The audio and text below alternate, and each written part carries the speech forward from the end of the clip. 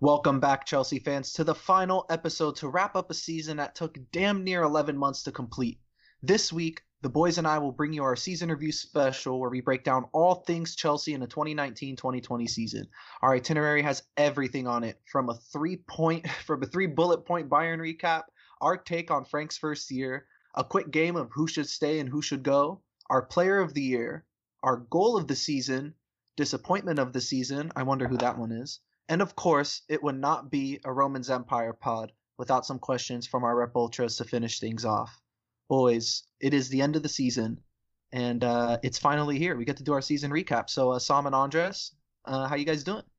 Hey, losing 7-1 to Bayern over two legs, not as bad as losing 8-2 in one Eight game. to two. So I'm feeling a lot better about that loss, knowing that Barca also made that same mistake, but It was worse. yeah, way worse. And also it makes me feel better knowing that Bayern is definitely the best team in the world right now, and we lost to the eventual champion, so we can just hypothetically say, hey, if we played any other team, who knows, we could have made it to the finals, but And then lost to Bayern in the finals. yeah, and then we can all blame Ross Barkley for missing that penalty. It all comes down to that moment, really. Like that, it's crazy looking back now how much of an impact that actually had on our Champions League run. If Willian took that penalty instead and we won that match instead of drawing, or was it a draw instead of a loss, whatever, Yeah. then we we would have had to play. Who did PSG, you would have No. played Atalanta first. Yeah. Atalanta. Oh, we would have lost worse than 7-1 if we played Atalanta. Who knows? With our defending, oh, Andreas, yikes. how you doing, bro? I know you're a Bayern fan, so deep down inside you're actually happy about this, right? I mean, I get to tag alongside my dad while watching, and man, just seeing, this is just perfect karma for all that Barcelona has ever done to us. Just uh, with Barcelona coming down and losing 8-2 is just a beautiful thing to watch. I Well, thought that's what And happens when you have like 13, 30-year-olds on your roster. it's just, I mean, that was the perfect. I'll try not to get into it too much, but but they were just such total opposites of how to properly run a club. Yeah. Bayern, years of scouting, smart spending, and player development versus Barca's like current model, which is like hand an 8-year-old a FIFA career mode and let him sign the next shiny thing. Bayern's starting 11 was cheaper than both individually, by the way, than both Griezmann and Coutinho. And Yeah. Coutinho was playing for Bayern, scored twice and oh assisted, my god. and Griezmann wasn't even a starter in that game. So So yeah. everything that happened with Barca was self-inflicted, I feel like, though. Their transfer business is awful. hmm Martin Braithwaite is not the answer. Surprise, surprise. They brought in a guy like Griezmann who literally fills the same spots Messi does.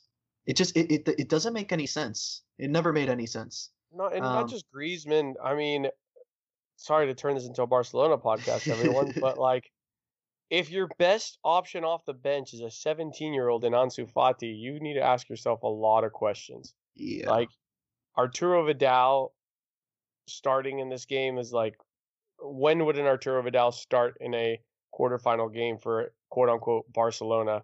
Like, playing a 4-4-2 out of nowhere, like, Barcelona should never derive from their 4-3-3. Like, they're supposed to be like the elite club, and then you have them like shifting to prepare for what Bayern may do. I don't know, man. Then their tactics were just garbage too. Yeah, So let's play out in the back against one of the best pressing teams in the whole world. so my question is, are we done with our Bayern recap yet? Did we we move even on? start it? I, sh- No, Let Sam take care of it. no. It'll be quick. Sam, read No. off those 3 bullet points we have for our Okay, Bayern so recap. we should go over the starting 11 because why Bullet not? point number 1. Willie, I'm not even gonna do it the normal way. I'm just gonna read it. Willie, Emerson, Zuma, Christensen, Reese, Kova, Conte, Ross, Cho, Mount, and Tammy. All right, on to point number 2. We played like shit. I think our 1 point last episode was we're fucked, and this one is Yeah, we played like played shit. like shit. And then only positive to take is that we went through it unscathed injury wise. So that is the one positive. Cho almost had a worldie. Got robbed. Almost. It was well taken though. Who knows what would have happened if that goal counted? The butterfly effect, could have gone the team hyped up. No, not really. No. But yeah, so that was our recap for that match. I don't know if anyone wants to even listen to Fantastic anymore. analysis, Sam. Yeah. 2012 and 2020 are two very different years. Oh yeah. And Andreas, you said like karma for Barca. I thought you were talking about karma for us stealing that Champions League from Bayern in Munich. They got their they got their payback on us. That's for sure. But I'd rather take that 2012 title. That's fine. We'll trade blows that way. All right, let's go on to our next section and discuss Frank's first year. So before the season started, we all mutually agreed that making the top four and making a decent run in any cup, making it to the knockout stage of Champions League would be considered a success. And I think next week we're gonna go through some of our old takes from the beginning of the season and respond to them. We all said for the most part that we expect a top 6 finish and would be pleasantly pleased with a top 4 finish. We did get the top 4, made it to the knockout stages of Champions League, made it to the final of FA Cup, almost nearly could have won it, but I think we met every single tick that we ticked off every single goal that we wanted to at the beginning of the season. Zach, like going through the season, have your opinions changed as far as considering this season a success? No, believe it or not, I'm not a member of the Lampard Out Brigade. Is that a thing? Have you been on Twitter lately? That's a thing. Dude, did you see that guy that tweeted? Sorry, it's off topic. This dude tweeted at us last week from a Sorry fan page. He tweeted something about. Oh, I'll find it. He said that right. if Jorginho leaves Chelsea, then I'm no longer a Chelsea fan. Yeah, then I quote tweeted it saying, "This is the most absurd take I think I've ever seen." And then he responded with some incoherent thing about. He said you're not a Chelsea fan, and then we go to his page, and his page says Chelsea fan, but his handle is something about sorry. Anyways, yeah. To go back to your question, Sam. So so sorry definitely is a better manager. That's what we're saying, right? Because he got kicked out. Yeah, he did a good job at Juventus. Jorginho, born and raised in West London, Chelsea through and through. No, look, my opinions for this season, and Frank, just kind of going back to the focus here is no, they haven't changed. We lost Eden Hazard last season, and you couple that with the transfer ban. We struck out in January. I don't think the club was necessarily eager for any panic buys. I think we played all of our cards right. I think Frank played his cards right. It's difficult to see how this season wasn't a success, to be honest. You just look at the good performances from the season. I know there are a lot of bad ones that we can talk about too. But primarily, we pretty much beat every big team we've played against. We had great performances against Man City. We played Liverpool really well. We beat Arsenal and Tottenham, both away. United in the FA Cup, yeah. But still, bottom line is there were good performances. You look at Europe as well. We had a good performance against Ajax in the home leg, even though that game was the most topsy-turvy match of football I've ever watched in my life. But overall, it's definitely been a successful season. I think we have to take a step back as Chelsea fans and look how much we've been spoiled in the last 5 or 6 years in terms of trophies and cup runs. And you take a look at what Lampard has done with a squad that's had literally no experience. And you take out our best goal scorer, pretty much our attacking focus in Hazard. It's hard to see how it's not a success. It's a success. I mean, there's no. We got top 4, which ensures another year Champions League. So now we go into a summer of Frank Lampard having 2 Champions League qualification bonuses, a Europa League winners bonus, an Eden Hazard transfer, an Alvaro Morata transfer, he basically set himself up for 5 years of success by now being the only club who has money in the bank, all Yeah. because we were able to achieve those preseason uh, almost like high. I don't even know how to say it. Like the target probably wasn't even top four. The target was probably just to be around it. Yeah. Like we all expected maybe Europa League again, but just to show that there was going to be a good foundation for the future. And I think we skipped in terms of what we expect a whole season's worth of expectations, at least Right. in my book. No, I'm Uh, agree with you for sure. and I know that during the season, now that we get to take a step back and look at it, during the season I got frustrated for sure, especially in the restart where we dropped points and literally just winning one of those dumb losses would have meant that we didn't have to wait till the last week to qualify. And I just hope that that's something that we can iron out moving forward, is not leaving the work to be done at the last second. And even that's just nitpicking because, like Zach said, we were set up to have one of the worst seasons Chelsea has had historically, and it was anything but that. And I said this a couple of weeks ago, but it's okay to adjust your expectations throughout the season, because when we were saying at the beginning of the season that it would be considered a success if we made top four, that's because we were expecting to be top six. But, after the reset and, being in position to make the top four, the fact that it had to come down to the last day, to the last match day, I did adjust my expectations, and if we didn't make the top four, like if we finished fifth or sixth in the beginning of the season, I would have considered that a success.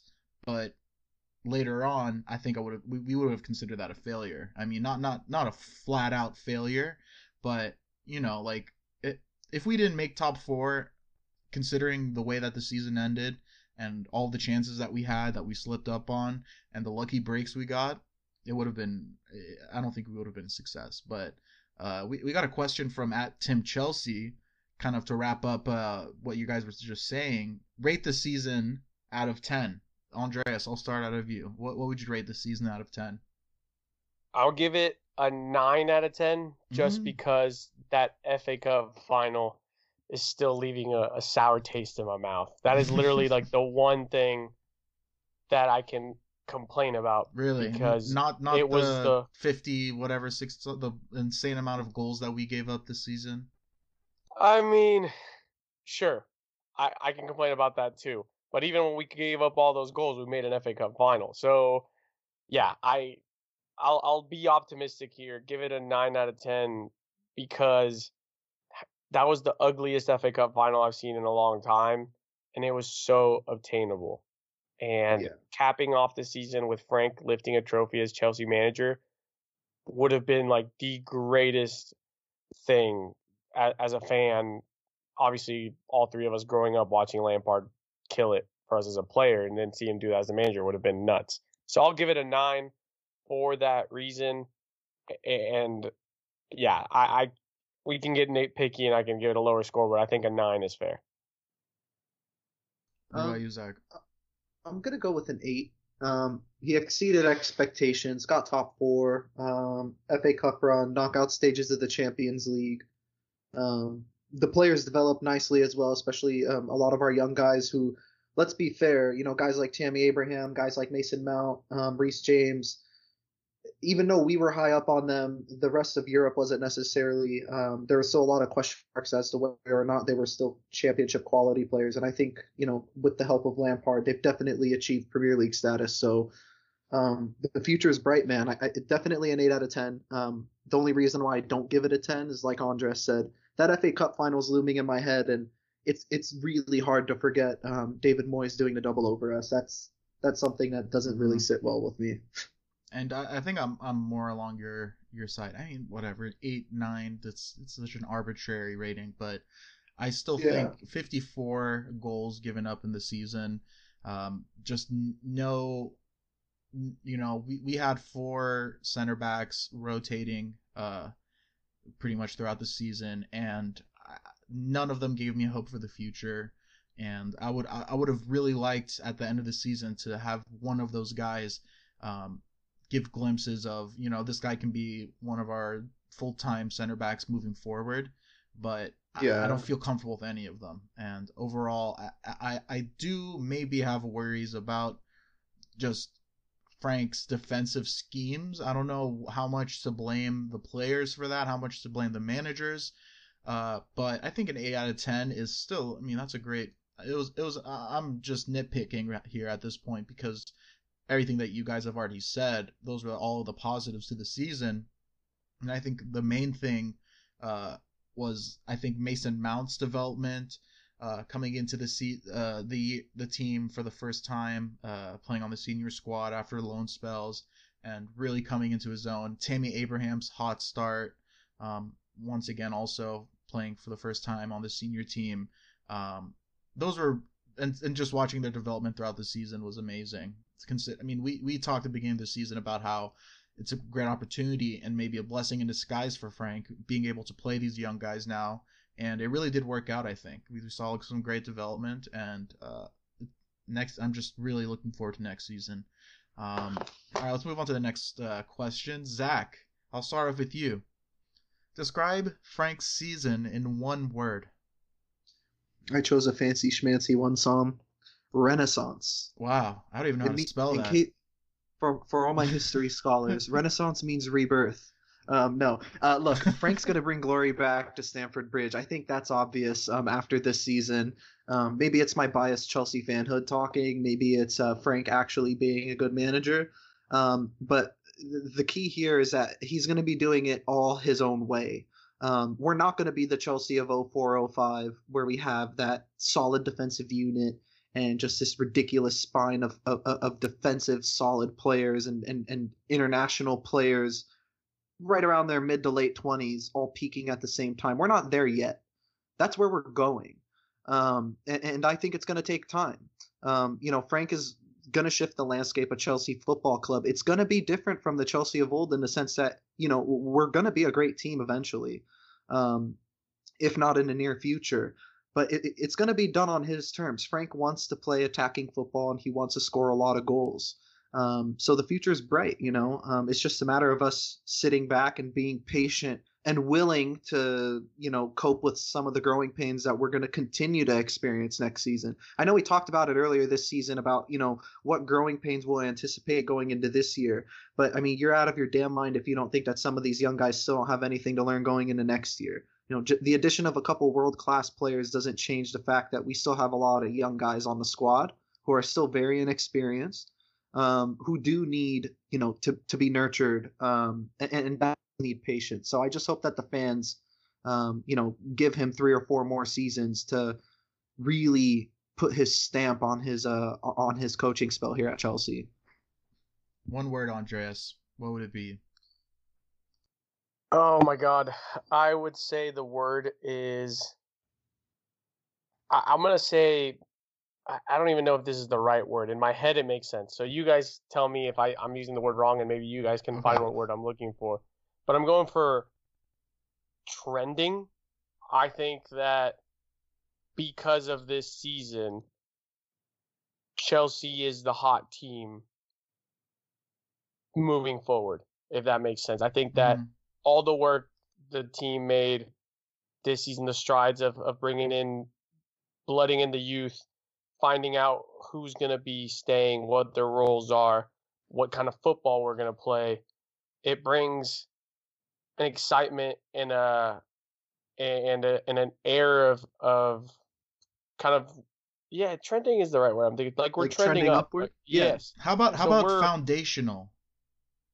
Laying down the foundation. Foundational season. Yeah. I don't know. I would say I think that might be a strong foundation. I guess it's not viral. I think trending still is the word I'm looking for because people around world football are noticing that we're coming back strong. Like I said, we skipped a season in Lampard's 5-year plan, and talks of, we went from a season of pundits not even putting us in the top 4 to now saying we may compete for the league title.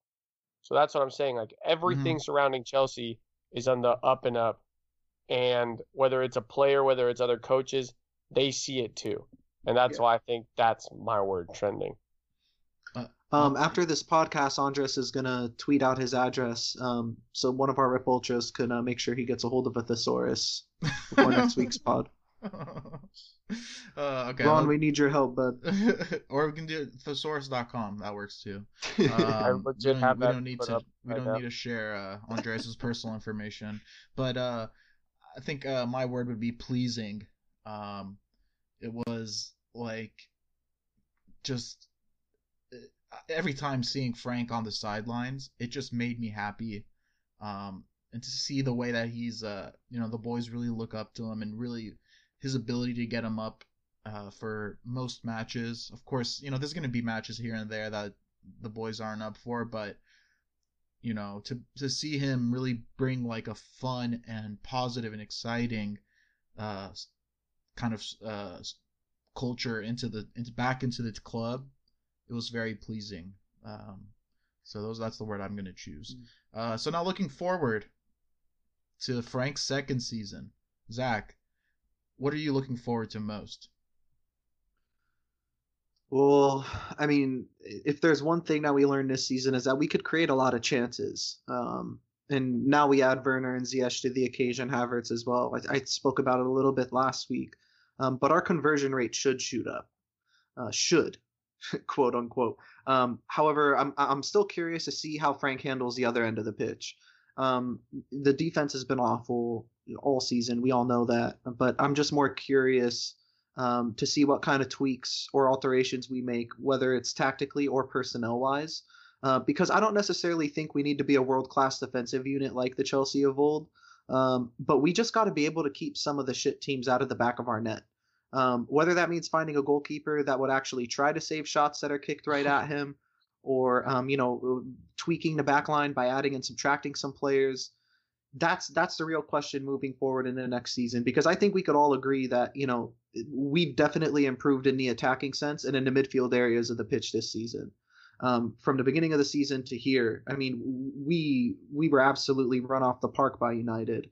And then we somehow dominate them in the FA Cup with Bruno Fernandes on their team. So, we've definitely improved in that aspect, but we've sort of regressed defensively. I think we've become less solid as the season's gone on, and whether that's due to, the way Frank's been rotating the team or the lack of consistent run of games with the same guys, who knows? But that's the big question going into next year is we know we're going to be able to score and create, but can we defend? And that's going to be the make it or break it for our season as a whole, to be completely honest. Yeah, just so that I don't repeat what Zach said, I think one thing I'm looking forward to for next season is finally having a philosophy we stick with. I hope that after a year of seeing our team, how we perform in the Premier League, how their team set up against us, I'm hoping we can just pick our style and stick to it. I really don't want to just guess what formation we're playing every week. I think we saw a little bit more of what we should be doing going into next season after Project Restart started. And now that, like Zach mentioned, we have our recruits coming in, I think it's just time to see what Lampard's vision of Chelsea's football just kind of come to light and see that every single week, not adjust to our opponent, but have them adjust to us. So that's one thing I'm looking forward to. And selfishly speaking, obviously FIFA 21, so I can use all these new pieces to my own doing. So that's just for fun. But yeah, overall, I'm really just wanting to see what this Chelsea's finally going to look like, because we all knew season 1 was going to be a season of trial and errors. I'm hoping season 2 is a season of execution. So, Andres, just to kind of bounce off your point for a sec, I got to be honest, I don't really see Lampard being a manager that sticks to system over philosophy. I think his style of football is going to stay the same. I think we are going to be, seeing a lot of the high press and fast possession moving into next season, moving the ball quickly. That's something Frank talked a lot about. But I don't necessarily think it means that we're going to be stuck in a 4-3-3 or a 4-2-3-1 95% of the season next year. I definitely think Frank does adapt to his opponents and what kind of team he's facing up against. So I don't really see him sticking to one particular system, but the philosophy thing is spot on. I think it's going to be much of the same. We got the forward players that fit Lampard's plan. And I think this kind of ties into my point earlier is we don't know what the plan is defensively. I know Chilwell is, quote unquote a done deal, according to a lot of people. Our center back situation is still up in the air. So we don't really have an idea of what he's trying to do. And I mean, even if you look at the other areas of the pitch, the only defender that Lampard really has at his disposal who plays his type of football is probably Reece James, because Dave is definitely a traditional right back in that sense, where he's not as great going forward. And then you got Alonso and Emerson are both wing backs. A bunch of center backs that, I don't want to say a bunch of center backs, but a few center backs that look clueless. But yeah, Sam, what do you think? Do you really see I'm more interested in hearing Andres' thought on this, honestly. Yeah, because I just don't see it. Like, I see him sticking more to the philosophy over the system. Yeah, and I guess here's my reasoning as to I'd rather us be the ones bringing it to the opposition. And I'm literally going to use examples that aren't even Chelsea related, because you guys know how I feel about using the 3-4-3 and then switching back to the 4-3-3 and then going back to the 3-4-3. So I'll just use 3 different matches from this past week, or 3 teams that played in the past week. You had Bayern Munich versus Barcelona. Barcelona switched from their traditional 4-3-3 to play a 4-4-2 diamond against Bayern Munich, and they looked absolutely lost. Barcelona, regardless of how much of a mess they are this season, is still a top 10 team in the world. They played scared because they thought their tactics weren't going to be strong enough, and they got their asses handed to them. On the other side of that coin, you have Bayern Munich, who has played the 4-2-3-1, which kind of moves into a 4-3-3, but it's the exact same thing the whole season. And this is a Bayern team that plays against a 3-4-3 Dortmund. Who knows what formation Leipzig would use every week against them, because they change it all the time, and that's just a Nagelsmann thing. But then against Barcelona, they didn't worry about Messi. They worried about what they could control and stuck to the 4-2-3-1, their style of football, 8 goals. And then you have Man City with Pep, who is by far the most, it's going to be a 4-3-3. You know who's going to be in your starting 11. And usually, you can maybe switch one piece here, one piece there, but it's still the same thing every week. They altered to a Lyon 3-5-2 to match their system, and they got their ass handed to them too. And my thing is that, if we're going to adjust to every team that shows us a different look, we're not an elite team. And that's just the way I think of it. We need to be the aggressors. We don't need to be the ones reacting. And I get that you can play the same style of pressing and whatnot, but if we're going to keep changing that here and there, that's just going to keep adding the confusion for squad building that we have now, where we have 2 wing backs instead of 2 left backs, or 1 fullback that can be attacking and 1 fullback that's defensive, and then 3 or 4 ball playing center backs and no bulldozer center back. So yeah. That's why I want us to just be we're going to run the 4-3-3 with attacking 8s. And yeah, sure, we'll play Liverpool or City in an elimination match, and we're all right, fold it here. But we should not be having to play a 3-4-3 against Sheffield, or I think Andreas is making this point just to take shots at Pep, honestly. No, we're not good enough to do that yet. But even with Werner and Ziyech, we're not good enough to play 4-3-3 every week. And how come Sheffield is good enough to run a 3-5-2 all year and say fuck everyone else and have the greatest season of their lives? Andres, Sheffield had to put together the most complex attacking system I've ever seen in the Premier League in order to get any sort of success. But they did it, yeah, they did it. But they were defensive. But they were defensively solid.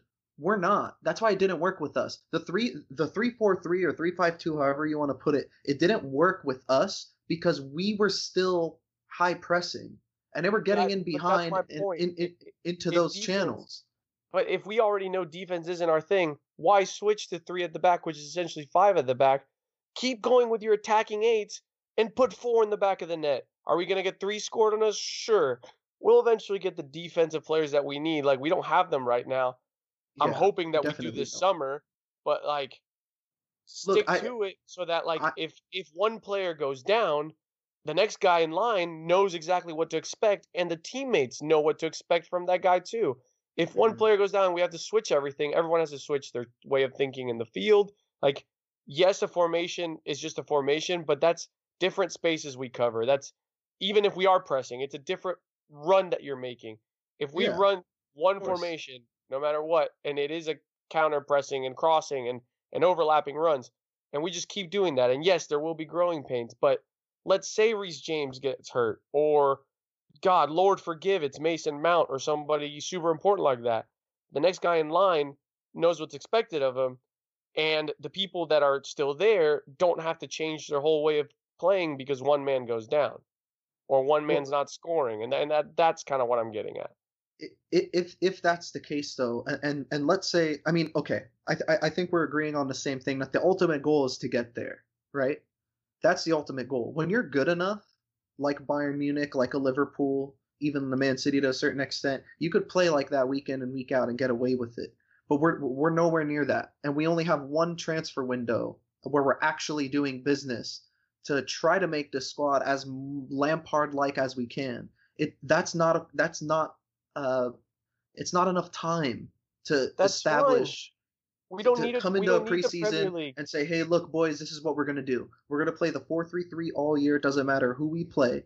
This is gonna be our system. These are the runs our wingers make." It's gonna turn into sorry ball really, really fast. But it doesn't have to be that way. Like Liverpool's 4-3-3 was the same the moment not Conte, sorry, Jurgen Klopp got there. They got their ass handed to them plenty of times, and look where they are now. Yeah, Almost 100 points a their season front three average. got upgraded and their back line got upgraded. But they always like pre They them added world class Balotelli, players. Yeah, but they always ran the 4-3-3. That's what I'm saying. Like Klopp came no, in I and know. this is how I want to play. The You jury's didn't see it often. the jury's still out though. I mean, okay, look, if you want to compare us to, the most recent club that established that sort of quote unquote brand of football, I mean, you look at Liverpool. They added world class attacking talent. They added world class defending. They already had a pretty solid midfield, but they sprinkled in some talent in there with Fabinho and Keita coming in. But that's a team right there that has players who are all peaking at the right age, who have had time to play with each other. And you have world class players in every area of the pitch on that squad. But you're Right talking about now, the final 2 years of the 5-year plan. I'm talking year one when it their was front line was Lallana, Barini, and Balotelli. It was still a 4-3-3, and Klopp stuck to his guns. And now, like you said, and they now didn't. they're all But peaking. And now it's like you don't have Fabinho today. That's fine. You put in Henderson. You don't have did, Wijnaldum today. Fine. Oxley, Chamberlain, and they still do the damn thing. And that's kind of my point. And but they missed I'll out. end my. But they missed out on Champions League. So like, but this is what I'm saying is if you do something like that, you're running the risk of dropping points. At some point, you're gonna drop points. There's gonna be a period of time where a team figures you out, and there'll be a period of time where teams figure Frank out. And there might be a 4 or 5 game skid where Frank is trying to tweak and alter things and he doesn't necessarily find the right thing. He's still relatively unexperienced as well. So that's why I think that the idea that we can establish a system and a style of football and play it for 4 or 5 years consecutively and just say fuck you to everyone else's tactics, just do us. That's on the cards, but it's definitely not next season. But anyways, we can move on. If anyone was interested, I found that tweet I was talking about earlier. The Jorginho sorry fan. He said, "I will bet my house that my mom is still a virgin than to see Chelsea FC win a trophy under Lampard until his ass gets sacked." I have no idea what that means. He will bet his house that his mom is still a virgin. I don't know. I think he's not a native English speaker and he meant something else. But anyway, let's move on to our next segment. Who should stay? Who should go? Please don't sue us for copyright infringement. The Clash. I would really appreciate that. We just use a little segment of the song, so yeah, let's let it slide. We know they're big fans of the pod. Yeah, exactly. They'll definitely be listening. In this segment, we'll be going through the first team players this season, including the loanees, and decide whether we want them to stay for another season, go on loan to develop, or to be sold altogether for spare cash. All right, so we'll start off with the goalkeepers. Oh, this one should be nice. Kepa. Let's start off with Kepa. Andreas, I'll start off with you. Kepa, should he stay? Should he go? He needs to go, and I don't care how. Get the fuck out.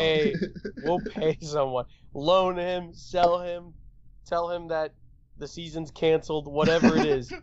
No Kepa in the locker room, please. Hashtag cancel Kepa. No, sell. I'd like to sell, but we got to be realistic, guys. I don't think anybody's gonna come in for him over 50 million, and that's being generous. Bite the bullet. I think I bite the bullet. I say bite the bullet. Let's get a loan move going, and then with that year, we'll knock another year off his contract, maybe another 8 to 10 million off his price tag going into next year. I just don't see it on the cards, but I would love to sell. I would love to never see him in a Chelsea kit again. And I don't say that about a lot of players, but I just kind of had it with him. From his tantrums to the lack of just the general lack of not giving a shit. He has a lot of Morata about him, and that's what I don't like. Hey, Atletico has a keeper position opening up. Since we're getting Oblak, so maybe we can loan him to them. Oh man! So I had to. All right. If we get Oblak, we should play the 4-3-3 every game next season. I'm down. So Willie Caballero, a fan favorite of one Nick Lennartson, he recently signed an extension. So not very likely he's going anywhere. But Zach, I'll start off with you. Should he stay? Should he go? Keep. Yeah, I mean that's not really an easy one to ask about. Yeah. We had Jamie coming on this list as well, but he got loaned out. Jamie going. Nice. Wow. All right, let's move on to our center backs. Oh. Come on, guys. Yeah. Come on. I'm sure Nick Lennartson's going on his morning walk right now laughing and listening to this. I guarantee you. I'll give you credit where credit is due, and that one was good. All right, let's go to center backs. I kind of foreshadowed my thoughts of these guys in the last segment, but we'll start off with Rudiger. Zach, I'll start with you this time. So I say keep, and my logic is because he'd be impossible to sell. I think a lot of teams are kind of turned off by his injury record, and this past season was definitely not a good one for him. So any thought of us trying to get anywhere near the 30+ million we paid for him, what was it, like 32-ish? I don't think it's going to happen. So I think he'll probably stay. Andreas, what about you? Sell him.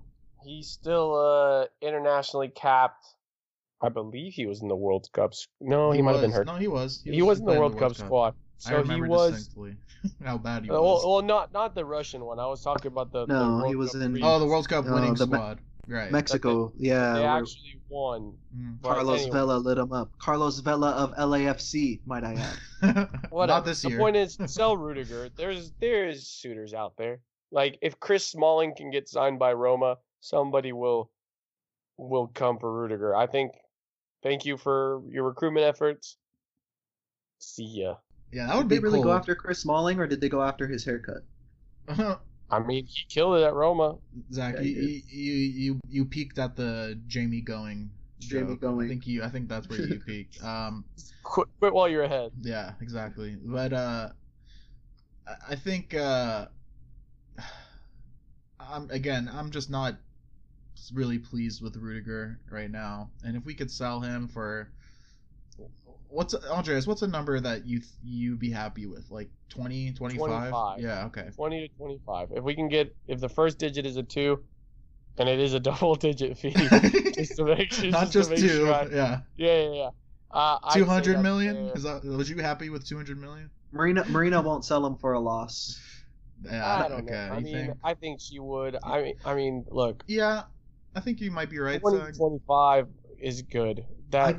I can just see Marina holding on to a lot of the deadwood this season, just because we wouldn't be able to get our money's worth on a lot of them. Like, we have money in the bank, so yeah, that's why we can take the cut, because everyone doesn't have any money. Period. So then why is a loan spell out of the question? I mean, kind of a similar thing as Chris Smalling. I don't know. Well, Chris Smalling is 30 years old. How old is Rudiger? I guess the difference is that, like, Chris Smalling, that was his, like, last resort. Like, there was zero chance he was going to be playing at Nobody was going to buy him. Right. Yeah. I think we can definitely find somebody for Rudiger where That's it's his fair. return to Germany. He still has a good successful reputation in Germany. Yeah. In Germany and Italy. So, yeah. and he can play in a back three, and, quote unquote, can play on a back four. He just can't be the primary center back. Yeah.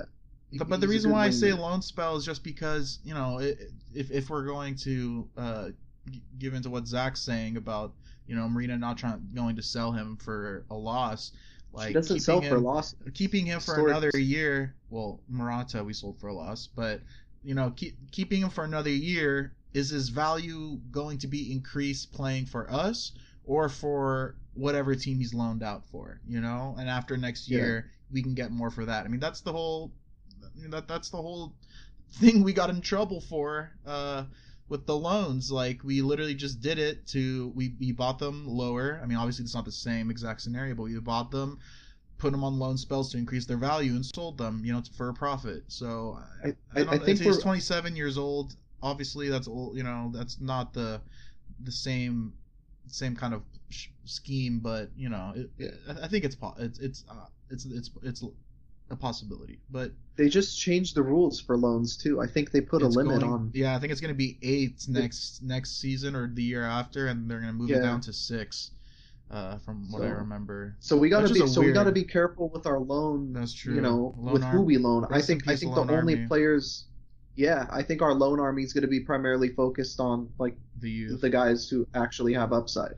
Right. Okay. As opposed to just making a mill or two here and there. All right. Let's move on. Kurt Zouma.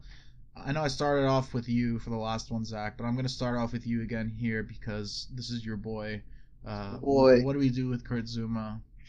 We keep Kurt Zouma. He's been our best fucking center back all season. And I don't care. Like, this is the huge thing is, you know, we can get the best fee for Zouma, but I don't buy into that. You just look at the performances he put in. You can argue that his tackle against Crystal Palace kept us in the top 4. He's been way too important for us to let him go. And it's not a coincidence that, you know, managers like Mourinho fell in love with him instantly. And, you know, guys like Frank Lampard are now, you know, guys like Lampard are coaching him now and seeing, you know, what he can do for the club. You got to keep him by any means necessary.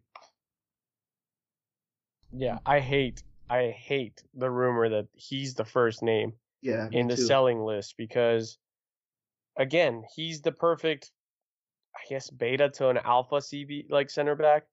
The guy is going to be your, like, you tell him where to go and he's going to get there. Like, if you have the brains next to him, he just needs to do what the brain tells him to do, and he's got the physicality. He's got, surprisingly still, even after the knee injury, the pace. Like, he just can't be the guy that's aware of what the other 3 people are doing. So I'm hoping that it's center back plus Zouma next season. I really think he needs to stay. I know we're about to move on to the next one. We were talking about why we needed to sell Rudiger. If we don't sell him this season, we get ourselves into the position where next season it's his final season, and then we're definitely not going to get any money for him.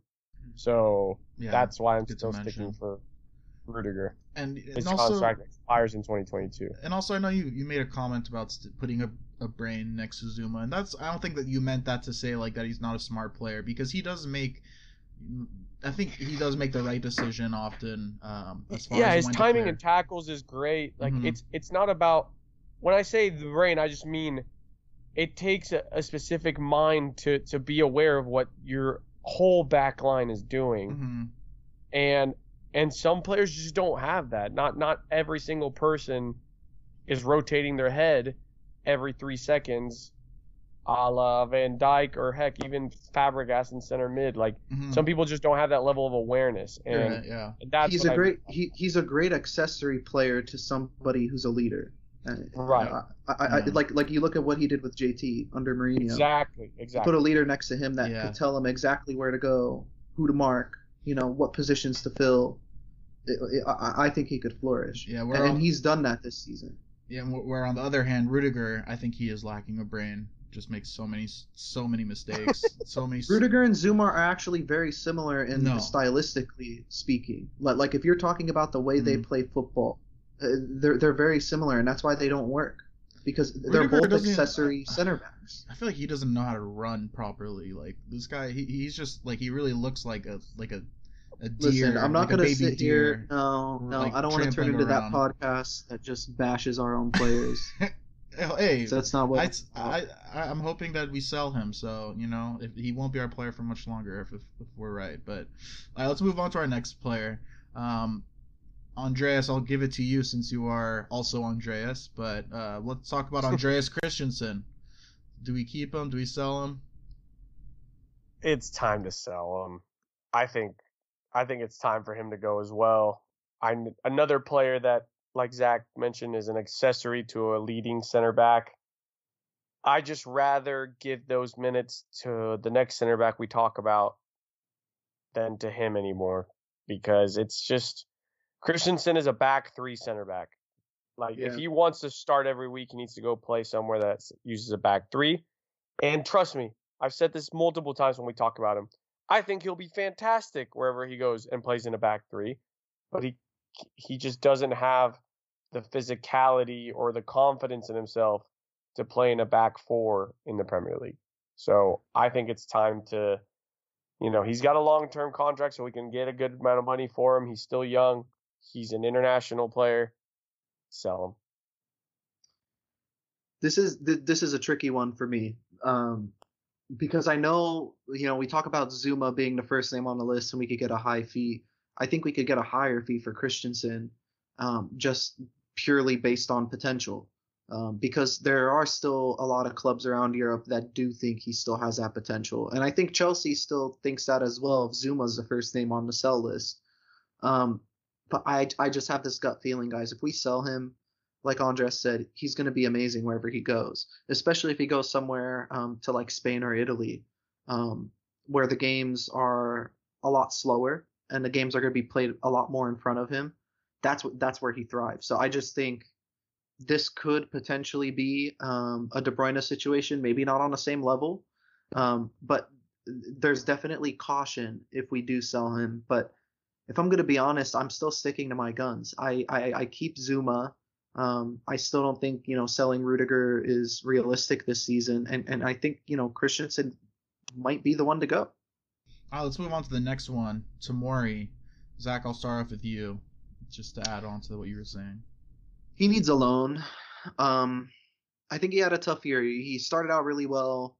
And then, he ran into a couple injury problems, fell out of the rotation. And I think that's where we really saw how raw he was as a footballer still, both in his decision making and on the ball. So I think a loan move to another Premier League club would be ideal. And, you also get the added benefit of it opening up another center back slot for a potential arrival, assuming we keep the other three guys, because we have to take that into consideration. There is a possibility these, Christensen, Rudiger, and Zuma could all still be here next year. Don't say that. It's a possibility. Don't speak it into existence. What do you think about Tomori, Andres? I think it, like you said, it just depends on the squad that we end up building. So I would love to keep Tomori just because I think he could get a lot more from playing alongside a strong figure.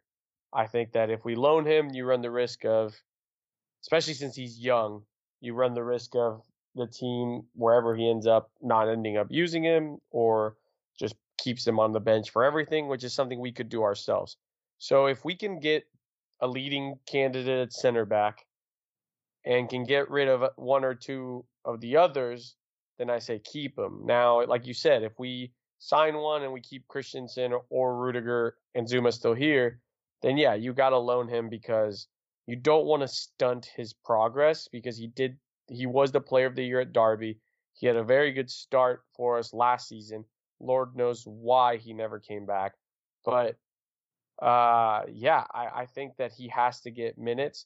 But if it's going to be in a low, like if we're going to go for a team that's a good team where he might not be the outright starter, I'd rather keep him here and just make sure he's option number 3 for center backs than to risk a crappy loan. You don't want another Ampadu situation with Tomori because he's at the age, what is he, 22 now? He's at the age where he needs to be playing, if not every game, every other game. And speaking of Ampadu, he's our first loanee to come back that we're going to be talking about. Andreas, I'll start off with you. Ethan Ampadu, what do you do with him? What do you do? You keep him. What do you do? Ampadu. What do you, nice. Ampadu? You keep him. You keep him. Ampadu, we talk about lacking leaders, and this kid has that at his age. Like, this dude, when he first stepped on the field for us under Conte, was shouting at guys that could be his dad.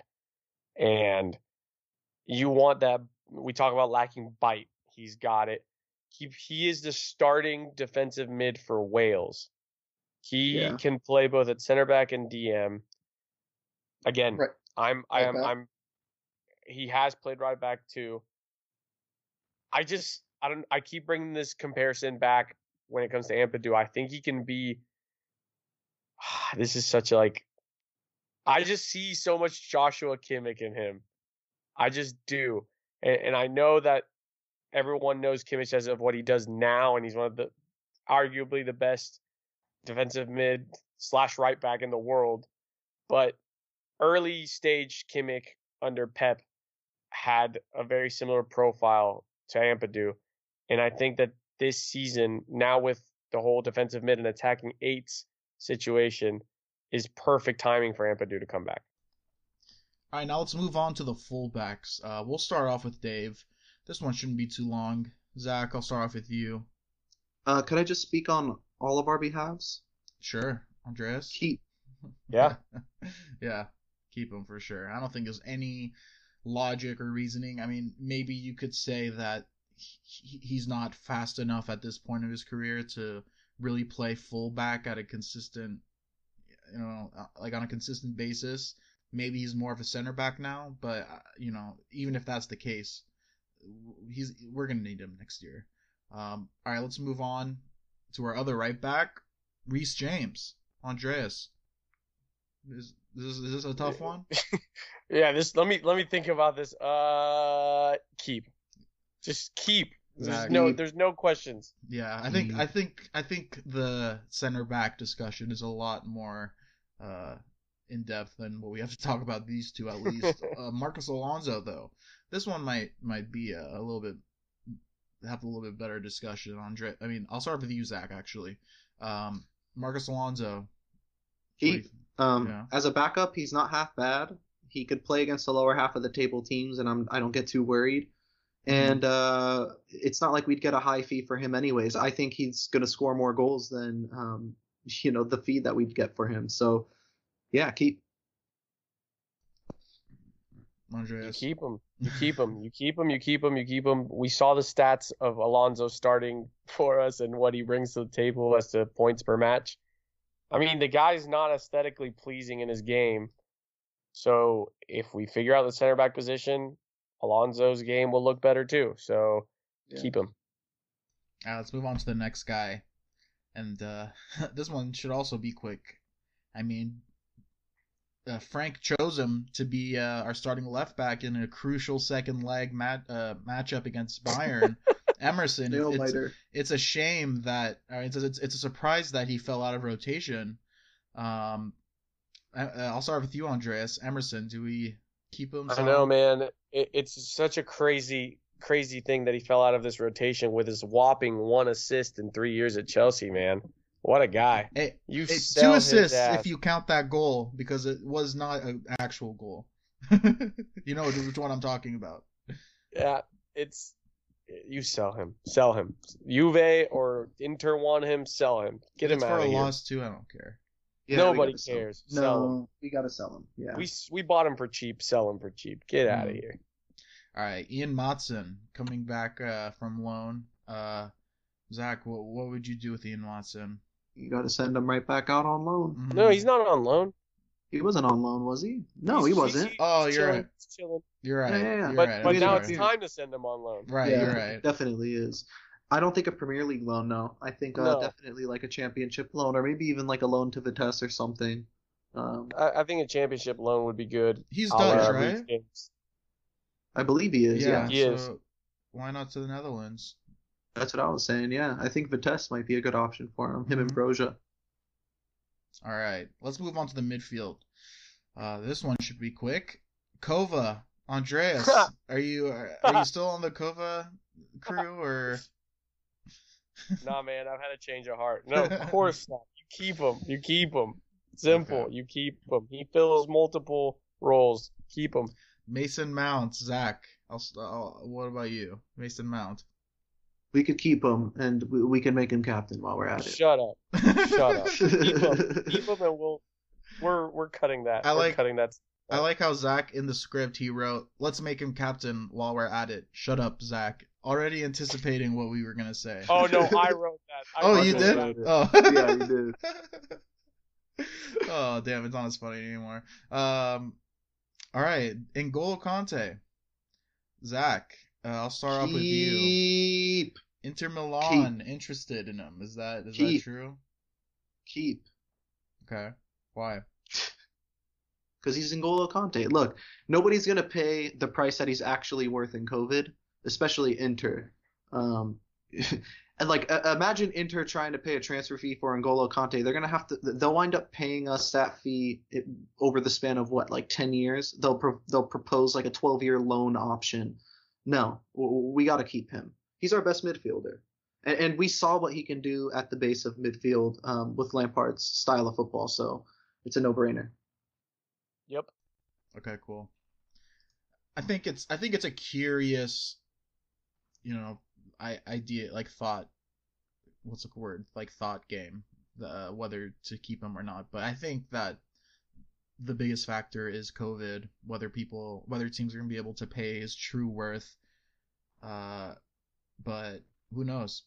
Who knows? I think it's not completely out of the realm of possibility. All right, let's move on to my guy. Hop onto the Barkley bus. Let's talk about Ross Barkley. Zach, I'm going to start off with you because I like your answer way more than Andreas's. We keep Ross Barkley as squad player and FA Cup All-Star. Yeah, man. Come on. This guy's... It's a shame he didn't start in the FA Cup final. Oh, we can blame Frank on that 100%. Andreas. No, whatever. Enough, let's hear. Enough, guys. Enough. Ross Barkley built up. He did us a favor. He finished the season strong. He's looking great. Rising that stock. Let's sell him now. Look, I get it. FA Cup performances are great. But let's look at our depth chart for 2 positions on the field going into next season. So the 2 attacking eights, we got Kai Havertz, 1. You got Mason Mount, 2. Mateo Kovacic, 3. Ruben Loftus-Cheek, 4. Let's say... Is Ruben Loftus-Cheek above in your pecking order? Above Ross Barkley? A healthy Loftus-Cheek, yeah. Okay. Yeah. That's a big 4. If we do attacking aids, I still think that's where Billy Gilmore's going to develop into, because in my mind, Ethan Ampadu is the backup to Conte. So that's 5 players ahead of Ross Barkley that are going to get minutes. If we're looking at it in a business sense, I think you made the best point as far as what he did to improve his value at the end of the season. Because if he didn't do that, it would be like... Right. Well, it would be impossible. We would probably get only 15. Yeah. We would probably only get the 15 we paid for him, but I think now we can push like towards closer to 20, 25. Yeah, he At probably least. doubled his He's value. English. He probably doubled Guys, his he's value. English. Exactly. It doesn't. Yeah. He hasn't been hurt since he came back to us. Mhm. Like, so the injury shouldn't be an issue anymore. No, but which is why we got him at a cut price. He's been carried out of 12 clubs pissed drunk since he joined us. Okay, that's a Did you guys see bonus. that picture of him in Mykonos? Yeah, Yeah, of course. and he's still banging in goals in the FA Cup. A mid-table side that wants to make an FA Cup run would love a Ross Barkley. Mhm. Sell him, get some money in to get one of our transfer targets. Come on, yeah, guaranteed to at least make it to the quarterfinals of the FA Cup. I think that's a good Boom. bargain. Yeah. I don't know. I'm still undecided. If we need the funding to bring in, like if it's gonna come down for like Chilwell and Havertz, and like we need money to make the deal happen, or else one of them won't. I'm down. Let's get rid of him, and I think we can get more than 15 million for him. Like I think we can I'm get not 20, opposed to 25. selling him. Well, yeah, I'm really not opposed to selling him, but I just I'm think sure. as a squad player, he's ideal, and the price we bought him at, we really wouldn't be taking that big of a loss if we kept him. All right, let's move on to Jorginho. This one should be good. I mean, Zach, I'll start off with you. Where does Jorginho sit with you currently? Anything in and around the realm of 50 million, I think we get Jorginho, because we have to fund at least 3 more moves before the window closes. So just for the sake of funding those moves, I say we move Jorginho on, because out of all the guys that are possibly on the chopping block, I think he's the highest value. Andreas, what about you?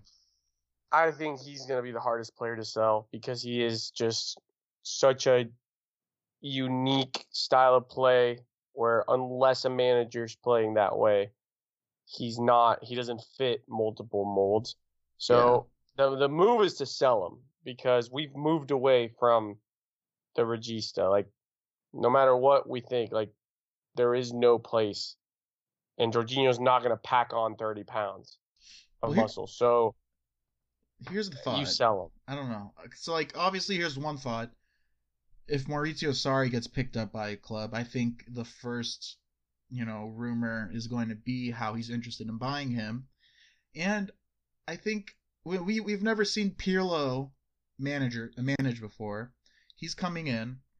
Maybe he is going, like his play style was a regista.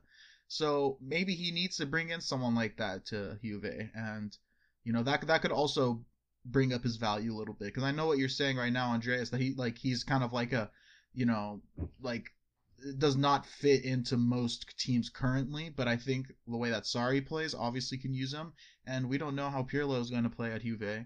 And that was always so we don't know if speculation Sarri's going to have a job. Yeah, Yeah. No, that's what I'm saying for sure. I mean, if a team picks him up, I think it might be a year until he gets another offer. Just his I'm not as down on it as you guys are, just because his reputation in Italy is still really strong. He's still really highly regarded over there. So I think multiple clubs will be in for him. I don't necessarily think it has to be. But you're not going to get that 50 million you're asking for. Yeah, True.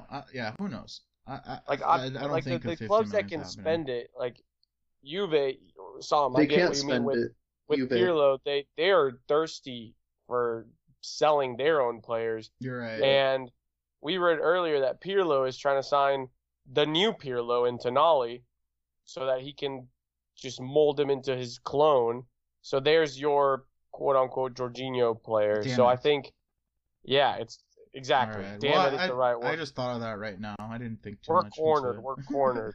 Jorginho is just as hard to sell as Kepa in my mind right now.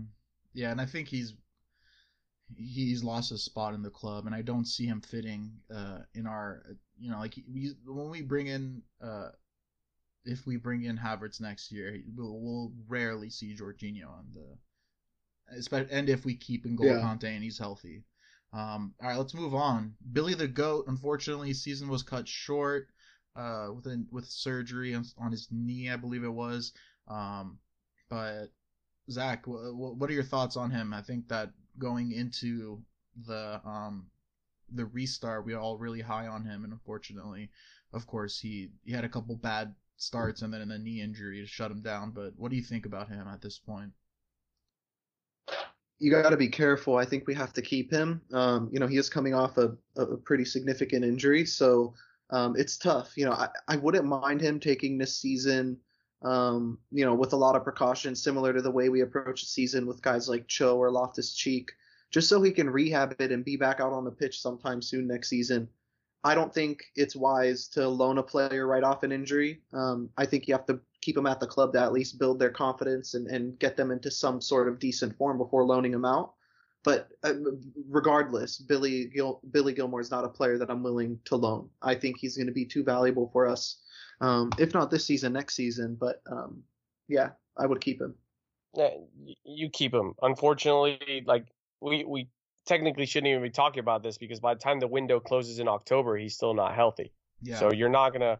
There is no time to even get a loan deal for him, and nobody's gonna come in for a player who's been injured in January either. Mm-hmm. Yeah. You keep him, and in the Capital One, I always say this, the Carabao Cup in 2021, if we're still in it, that's when he gets his minutes, and let him stay here. He's only 19. He can play with the U23s while he gets healthy, like Zach said. Keep him. All right, let's move on. Next one, RLC. Andreas, I'll start off with you. What are your thoughts on RLC? It's the final countdown. Please don't sue us. This is Loftus-Cheek's final chance. Yeah. And that sounds awful because I love Loftus-Cheek, but the man can't stay healthy. And while he has so much potential, if he can't be on the field, there is no potential to get to. So this is his last chance to show that he can, one, stay healthy, and two, show us that he can still do what he did under Sarri, because we can't keep waiting for him to come back. The club needs to move forward and continue to grow, and that's going to have to be with or without him. So you keep him, and Loftus-Cheek, you better come hit the ground running, and yes, stay healthy. Zach. Yeah, this is definitely his last chance to put together a body of work that's both consistent health-wise and production-wise. We have to keep him, and if it doesn't work out this season, I think we have to start looking. We have to start looking at other options, like Andres said. All right, we'll finish up the midfield talking about Conor Gallagher coming back. Zach, do you have any thoughts on him? I saw him. I didn't watch him too much during the season, but I did watch a championship playoffs, and I liked what I saw from him. But what also I did see is a player that doesn't necessarily look ready for Chelsea's first team. I still think he's pretty raw, his decision making as well. He's similar to Tomori, where they have the physical attributes to succeed, but they just need the minutes and the experience under their belt. So I'm all for loaning him. But I don't want to see him go to the championship again. I want to see him somewhere in the Premier League. Loan him. Mm-hmm. All right, let's finish up talking about the attack. All right, Pulisic. Don't think we really need to talk about that. Cho. Zach, what are your thoughts on Cho? I think Cho has a little bit more time than Ruben. I'd say he probably has about 2 more seasons. But I think the main thing for Cho this year is to start to put together goals and assists, to start racking them up. Because we saw his flashes of his potential. We saw him starting to get more comfortable taking contact later in the season. He was probably our only good player against Bayern at times. So I would like to keep him. And I think he'll probably be our 3rd or 4th option on the wing. Andreas. Keep him. Mm-hmm. Okay. All right, this is a good one because I don't agree with you guys. So this should be interesting. Tammy Abraham. Andreas, I'll start off with you. Well, actually, no. You know what? Okay, I'm going to start off with Zach because he's leader of Team Tammy. Team Tammy. Keep. I don't know why you disagree with me. Okay, this is why. Okay, listen. I don't see him being happy next year being the third striker on our squad. I mean, I know there's going to be a lot of rotation and he'll get his opportunity, but he's still young, and looking back at him being the second striker behind Giroud, I mean, we weren't working with a lot of guys that needed rotation. It was them two, and Giroud constantly getting the start over him. You could tell his attitude was not the best. I mean, I think it really did get to his head, and I do think a loan spell, probably in the Premier League, to another team, would do a lot for his confidence. And we still have Michy Batshuayi. He could be our third striker. Oh, and I mean, obviously, if we loan him out, I think that it would be unwise to sell him. But if we'll talk about Michy in a little bit. But if we do keep Tammy, then obviously I'm all for selling him. But I don't know. I don't envision him having a positive season next year on us, and I think it'll be better mutually for the club and for him to have him play somewhere else. He is so young. Yeah. Okay. He is not a first. He listen. I don't buy his attitude sucks thing, because everything I've read, he's the guy staying after practice and having Frank show him shooting techniques. Like he is actively working to get better. Sure. I think next season our model is, the idea of bringing in a guy like Werner and keeping guys like Giroud and Tammy is so we have the trifecta. We have a target man, we have a poacher / goal scorer, and then we have a guy that could play in between the lines and in behind. There is no way Tammy Abraham is not wearing a Chelsea jersey next. Okay, but what season. team in the Premier League has three strikers that consistently get playing time? They're not going to consistently get playing time. The beauty of having a squad with this much talent and this much depth is you get the same competition that teams like Liverpool, teams like Real Madrid in their heyday had, teams like PSG are having now, where you have so much talent in certain areas of the pitch that it almost elevates everyone else's game around them. And that's what's going to happen with Tammy. There's legitimate competition here, and this is the make it or break it. If Tammy's a true professional and a footballer that actually wants to become, the number 9 for Chelsea in the future, then he stays and he works at it. He's not going to become, our number 9 forever next season. He was never going to be that for us this season either. Yeah, but also think about Giroud's timeline, okay? Next season, I envision him having a similar amount of production as he did this year. But how about the year after that? I think that is when Tammy coming in would regain that second spot, and then Giroud would be the third guy. And what you're saying would make more sense then. But one thing we are glossing over, though, is the fact that Giroud pretty much had a good attitude about being the number 2 all season. Yeah, I'm not worried about an issue. I'm not worried about Giroud. He didn't have I'm an worried issue about Tammy. So I'm not worried about Tammy. I think there's enough quality there where we'll see something at some point in the season that'll kind of spur him on. He's not going to be scoring 15 goals in the Premier League again, because we're going to assume that Werner's going to be playing the 9. So, numbers wise, I don't see him being as productive. But in terms of improving as a player and getting minutes and being a productive member of the squad, I think Tammy's going to stay 100%. And everything you're well. saying right now, getting the minutes and like that, why is he's that? Going? There are going to be minutes. I know, but there's going to be more if he's on loan. Like he's 22 years old. This was his first year back. I don't know. That's the way I feel, and.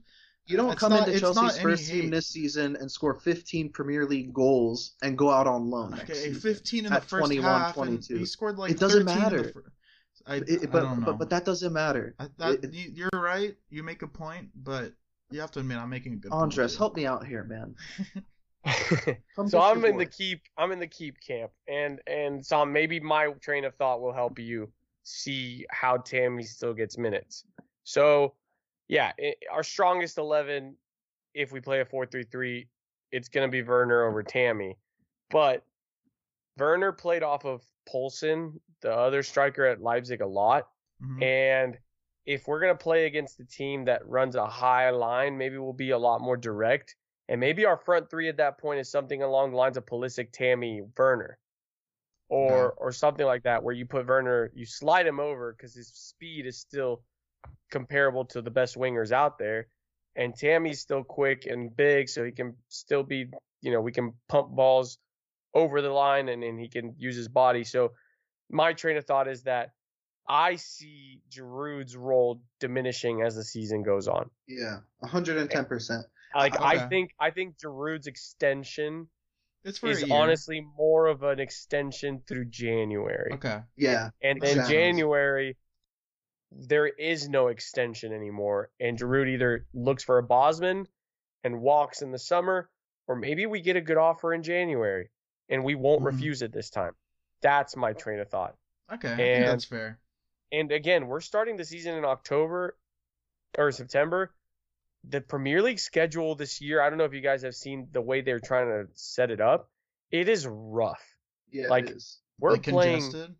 extremely congested, which The is why holiday I period think, times 2, basically. Mhm. yeah, I think it's entire. Like great. you said, not many teams have 3 strikers for this season. Yeah. Thank God we have 3 That's strikers. that's the point I hadn't considered because I didn't know that, but I think knowing that now, that does change my opinion a little bit. But still, I think I think what agree he- with you. yeah. Alone to a team like he was amazing at Aston Villa. Those people would take him back in a heartbeat. Mhm. And Aston Villa is going to need to fight for every point again this season because, let's be real, Jack Grealish staying is very unlikely. Mhm. So, yeah, I get it. I get your point on a loan, Yeah, no, but I also see what Zach means. You can't quote unquote punish a guy for scoring 15 goals.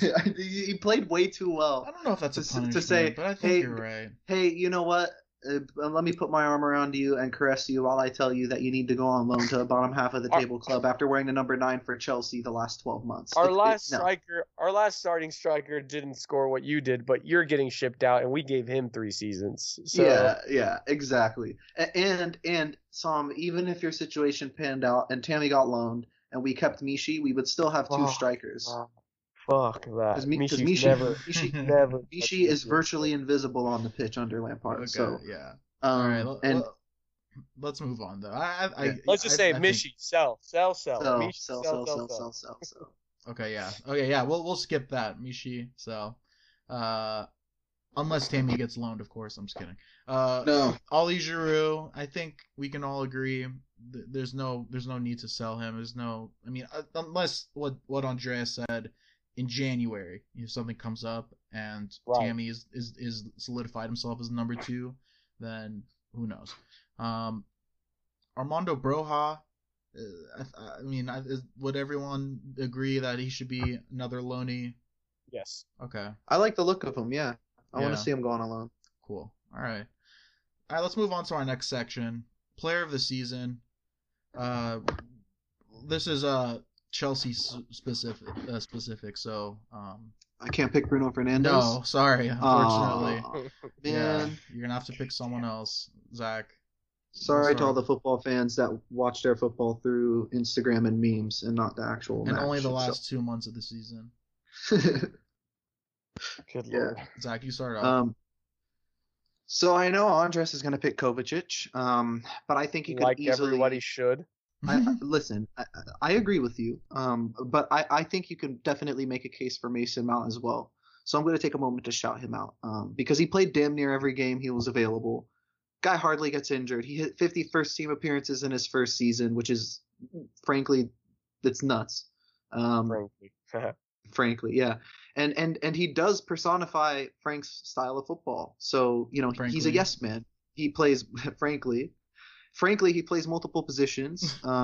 He plays, he could play as a deep lying midfielder, an attacking 8, a more natural 10, left wing, right wing. We've seen him pretty much play anywhere across the front line and midfield, and his pressing definitely sets a tone for us and the team. And he kind of personifies, as a player, if you were to single one out, what Lampard is trying to do. I think he watched the way Mason Mount plays, and you can easily identify what Lampard is trying to go for, what style of football he's trying to go for. So I think the next step for him going into next season is obviously scoring more goals and creating more.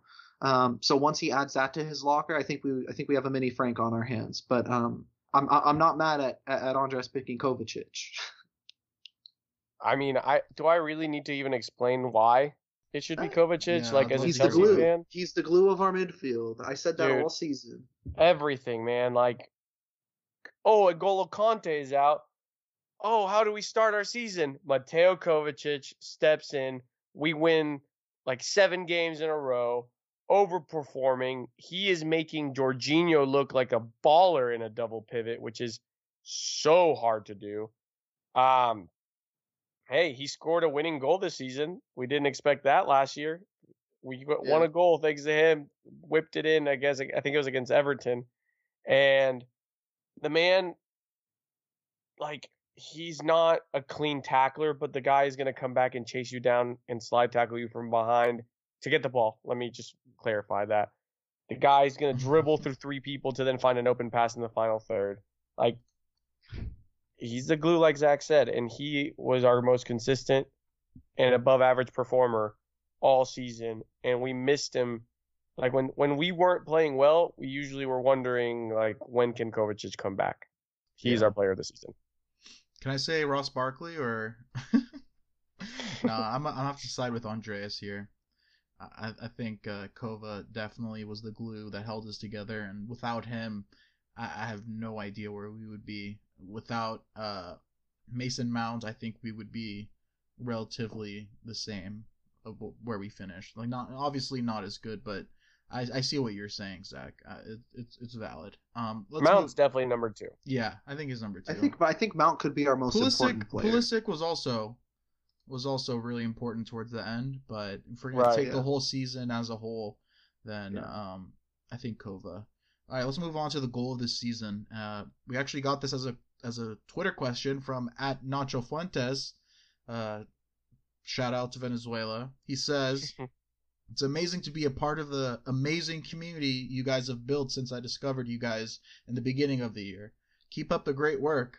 Oh, thanks, Nacho. I love tooting my own horn. What do you guys think was the best goal of the season? For me, it has to be Tomori's strike versus Wolves. I mean, that was an absolute screamer.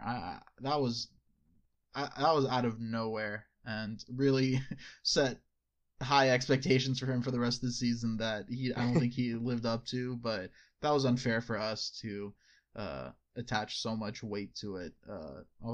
But Andreas, what was the goal of the season for you?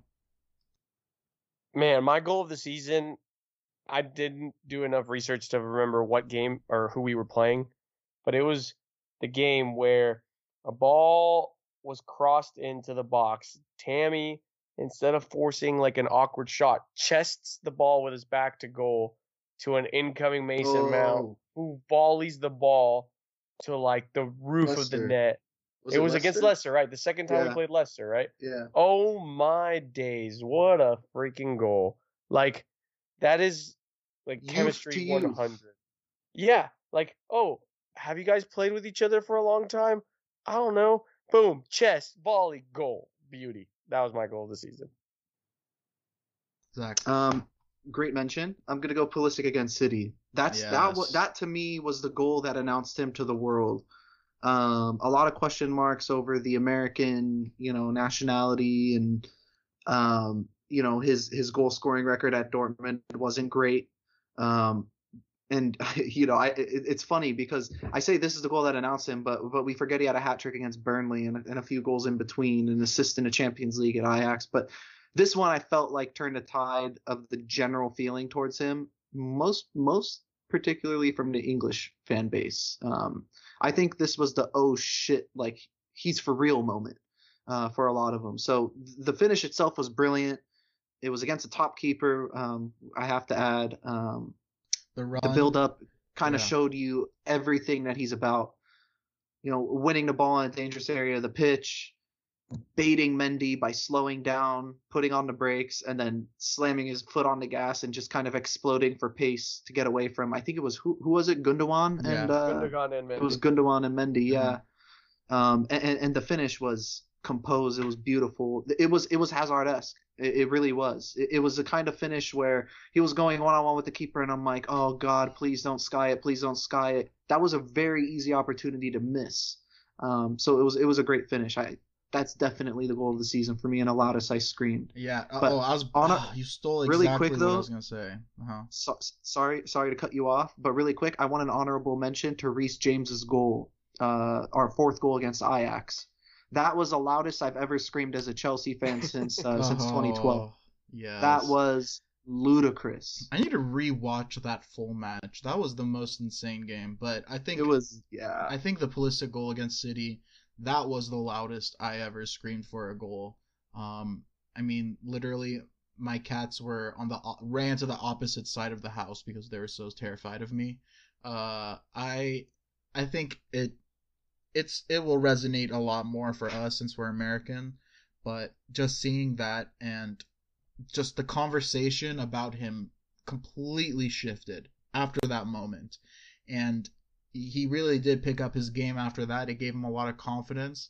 Um, and I think that's when the world really opened their eyes up and accepted the fact that he could be a star player in this league, and one of the top players in the world if he continues to improve his game. But that was for sure. I don't think I'll ever forget that moment. I will never forget that goal. That was my favorite moment of the year for sure. All right, this one should be a quick one. Disappointment of the season. Can we just all agree that it was Kepa? Yeah. And our Pretty center much. backs. And we'll group them all as a defense as a whole. Just really Back central terrifying. three. Right. Back central three. All right.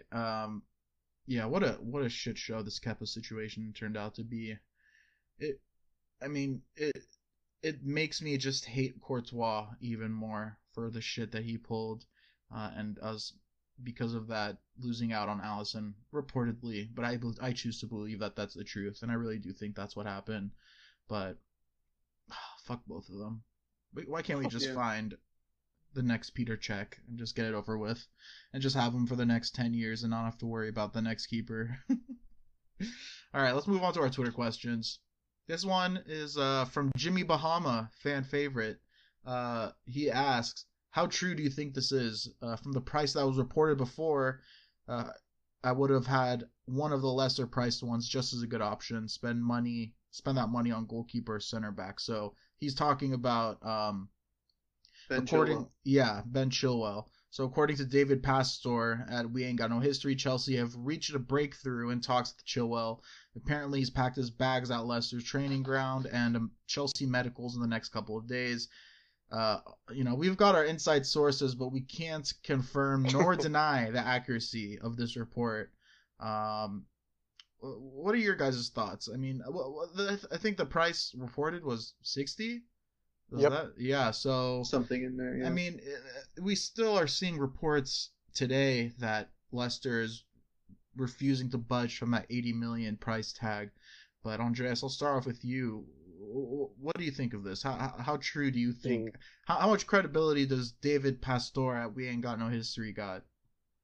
I mean, I'm sure he's just reporting on something more concrete. Like that guy just runs the fan blog, and he does make a lot of community posts. But my thing here is just at this point, just get it done, get it over the line.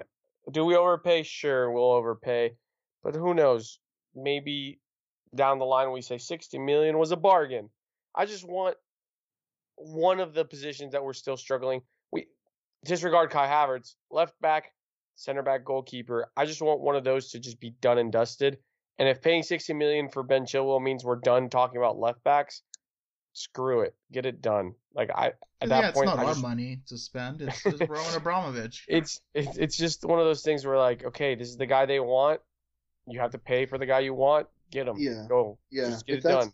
I've kind of changed my tone on Chilwell as time has gone on. One, because I've been frustrated at the lack of other, cheap alternatives being linked with us. I think the only one recently we had the Reguilon or whatever his name is. Reguilon. He was like the only other one that was linked with us. I think Tagliafico's a really good price tag. I don't know why we haven't explored that a little bit more. But look, the bottom line is, and the reason why I changed my thought is if this is the guy that Frank wants, we just have to go and get him. Yeah. I think part of the reason why we haven't been being linked is because this is in fact the guy that he wants. There's no other way around it. So Leicester are very hard to bargain with. I think United could attest to that with the whole Harry Maguire saga. We did rip them off for N'Golo Kante, but they're not easy to bargain with. So, I won't be surprised if that deal does cross the line and we see a figure a little bit higher than 60. Not saying that it's the smartest move, but just saying it's a possibility. I think people are afraid of getting burned. I mean, just this Kepa situation, like we just have this very recent history of breaking records for specific positions and them turning out to be complete shit. And I think that fans are rightfully over that. We would rather spend money on players. If we're going to spend big, it has to be someone who's proven or someone who's like consensus to be the next big thing, like Kai Havertz, or someone who is a cheaper alternative who is productive. We don't want to spend big for a question mark anymore. And I think that's fine. But what Zach said is probably the reason why I'm all in on the Chilwell hype train, because it's Frank's guy. If that's who he wants, and I wish he didn't make it that apparent, because it really ruined our bargaining power.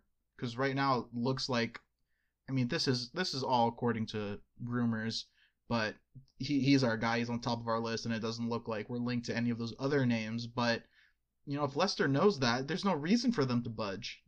Like why would they give us a cheaper price? But if he goes for 80, I pray to God he works out, because if not, it'll be really, really annoying to deal with.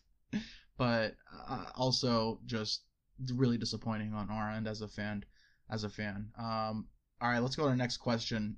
This one's from @Nick Lennartson. What's up, Nick? He says, Atletico gets knocked out of the Champions League. Oh, back to Chelsea? Here we go. Shout out to Fab. We mentioned it earlier. How likely is this to happen? Is this something that we should even think about? No. Zach? Not yet. Yeah. Yeah, I think it's a little early. But I'm surprised Nick is so willing to, hop off the Willie hype train. I know. So willing. I was saying Willie should be our full-time starter next season. What's wrong with having a 42-year-old? Is he 42, 30 something? I don't know. 39. Yeah, he's almost 40 years old. But yeah, maybe we can get Hilario in there as well. His second favorite keeper. All right, this one we got another question from Nacho Fuentes. Shout out to Venezuela again. He says, with Ziyech and Werner coming in, in addition to RLC having some games in him, will Mount retain his first 11 role? Zach, what do you think? Most important player. I don't think there's any way Frank sets the team up next season without Mason Mount in it, just because he's a tone setter defensively. Yeah, Mason Mount is starting more games than Loftus-Cheek to start. Unless Loftus-Cheek has to do something ridiculous to start the season. And Mason Mount was the best part about the attacking eights. Okay, but also, you have to think about, we play with a three-man midfield. N'Golo Kante, obviously he's a lock. Kai Havertz is a lock. And Kova, depending on who you want to believe is the player of the season. You can be the player of the season and not start anymore. Whoa. True. Wait, so you're saying that you think Mason Mount takes Kova's role? His starting spot? I think that at the beginning of the season, if we can get Kai Havertz across the line now, then he'll start right away. If not, it'll be Mason Mount would start over Kovacic if Kai Havertz was already on the squad today. Interesting. Because with attacking eights, you need a guy that's going to dart into the box, and Mount will do that more so than Kovacic. Wow, this is shocking, honestly, coming from you. I'm surprised you're saying this right now. I'm not saying you're wrong. What? Loaning Tammy Abraham and keeping No. Are you serious? Come on, I'm not Team Tammy like you. Okay, this is the captain of the Kova crew we're talking about right now. No, and Kovacic. I mentioned this before. Like Kovacic is still going to get so many minutes, But if Frank gets to Right. pick a starting 11 and no international break in mind, no 3 games in 1 week in mind, I still think he's going to choose Mount over Kovacic, because in his perfect world, these attacking eights are making runs past the front 3, Mm-hmm. and that's something that Mount can do for 90 minutes naturally, while Kovacic would have to reprogram his whole brain to make a run past the forwards. And also, just to add into this, Ziyech just, like playing, he's going to have some games at midfield as well. I don't know. It's going to be something really interesting to keep up with next season, how that rotation in the midfield works, what our best 11 looks like. I think it's a great problem to have.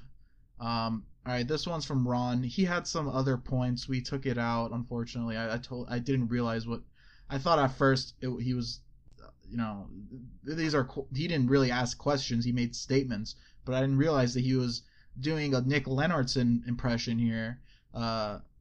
Just quick thoughts with Ron, but we kept this last one in.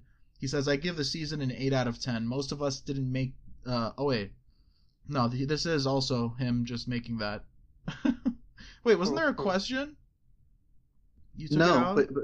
but you could read it as Ron's thoughts. Oh, well, you took out the other Lennartson. ones. All right, I'll go back and find the other ones. Let's move on to Russ's questions first, and then we'll go back into Ron.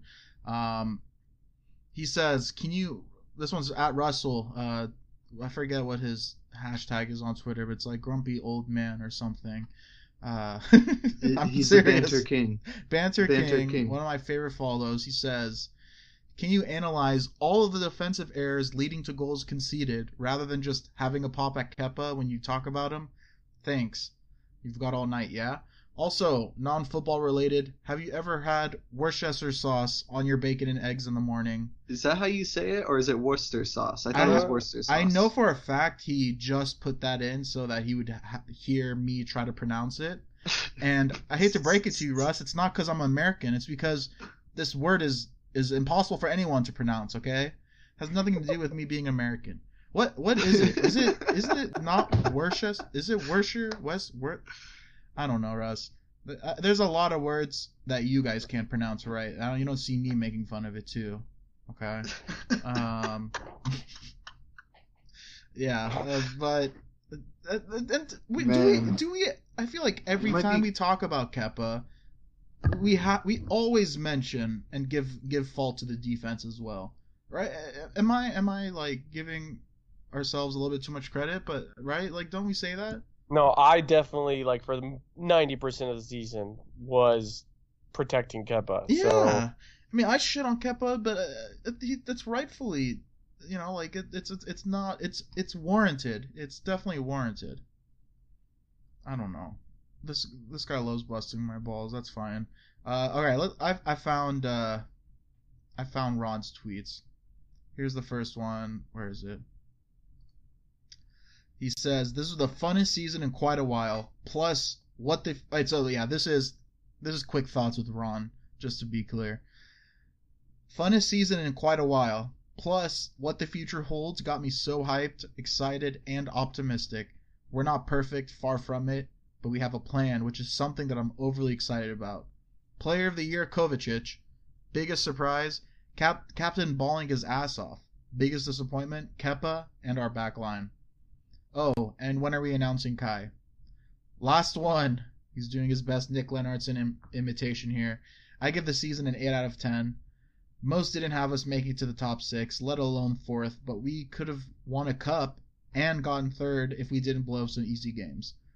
#Rep Ultras. Watch out, Nick. I think I like quick thoughts with Ron. Maybe a little bit more than quick thoughts with Nick. I don't know. Quick thoughts with Bone Daddy. Quick thoughts with Bone Daddy, cool. AKA Bone Daddy Deluxe, AKA Bone Daddy Supreme. All right, and we got. I googled how to pronounce that word. Worcester. Worcester. So according. Here's what I found on the web. Oh, Okay. You didn't hear that. So apparently you are supposed to pronounce it Worcestershire. Worcestershire? Worcestershire. So Oh my God. according to the Merriam-Webster dictionary, skip pronouncing the first R altogether and the CE while you're at it, and barely say the second R. Start off the word by saying Worcester, and then finish off with the British Shire, Worcestershire. That's bullshit. It's Worcester. Sure. Worcester, sure. Whatever. All right, this one's from another one from Jimmy Bahama. He asks, on a scale from 1 to 10, how mad would you be if we signed Chilwell and not Kai? And why is it a 29? I think he picked 29 because that's Kai Havertz's number. If so, impressive, Jimmy. He's basically asking, if we sign Chilwell and not Kai Havertz, how mad would that make you? Andreas, I'll start off with you. Irate. That would be so stupid. Like, good God, that would be so dumb. Kai Havertz is like listed up there with your Haalands and Mbappes, and you're gonna go for Chilwell, who his own fans sometimes don't even rate. No. We're getting Kai. Yeah, that would suck if that money went to Chilwell and not Kai. It's a 29. 29 out of 10. 29 out of 10. I've already convinced myself that this Kai Havertz deal is happening, and I'm already expecting it. So if it doesn't happen, you're returning your jersey? It hasn't arrived yet. I got international shipping, so I could still cancel it if it doesn't happen. My Premier League fantasy team is gonna be called Kypton, my captain. Like, I need this to happen. No. There you go. Yeah. See. There you go. Shout out to all the Rep Ultras in our Fantasy Premier League, by the way, that we're going to launch this season. And if you want a part of it, let us know. I don't know if we'll have any extra slots, but just in case. Have open slots. I've never slide done in it those before. DMs. I've never done it before. If anyone has any tips, DM me specifically. Don't DM them. Yeah. Don't want to share my secrets with them. Well, guys, that's kind of our season review. I feel good about this season. It's not as depressing as last year, let's put it that way. Although we did talk about Olivier Giroud's "Thank You Arsenal" for like half the podcast in our season review last season. The season didn't cause me depression, but this was definitely the most depressed I've ever been during a season, just because of the fucking terrible year 2020 has been. Yeah, 2020 has been a shit year, but hopefully 2021's better. We only have a little less than 4 months to go, 3.5 months, whatever. Oh, don't really have that much. But anyways, that's the end of the podcast today, guys. Let us know what you think. Make sure you follow us on Twitter at Romans Empire Pod. You could also reach out to us, romansempirepod@gmail.com. Make sure you're following us on Anchor. We're also on there.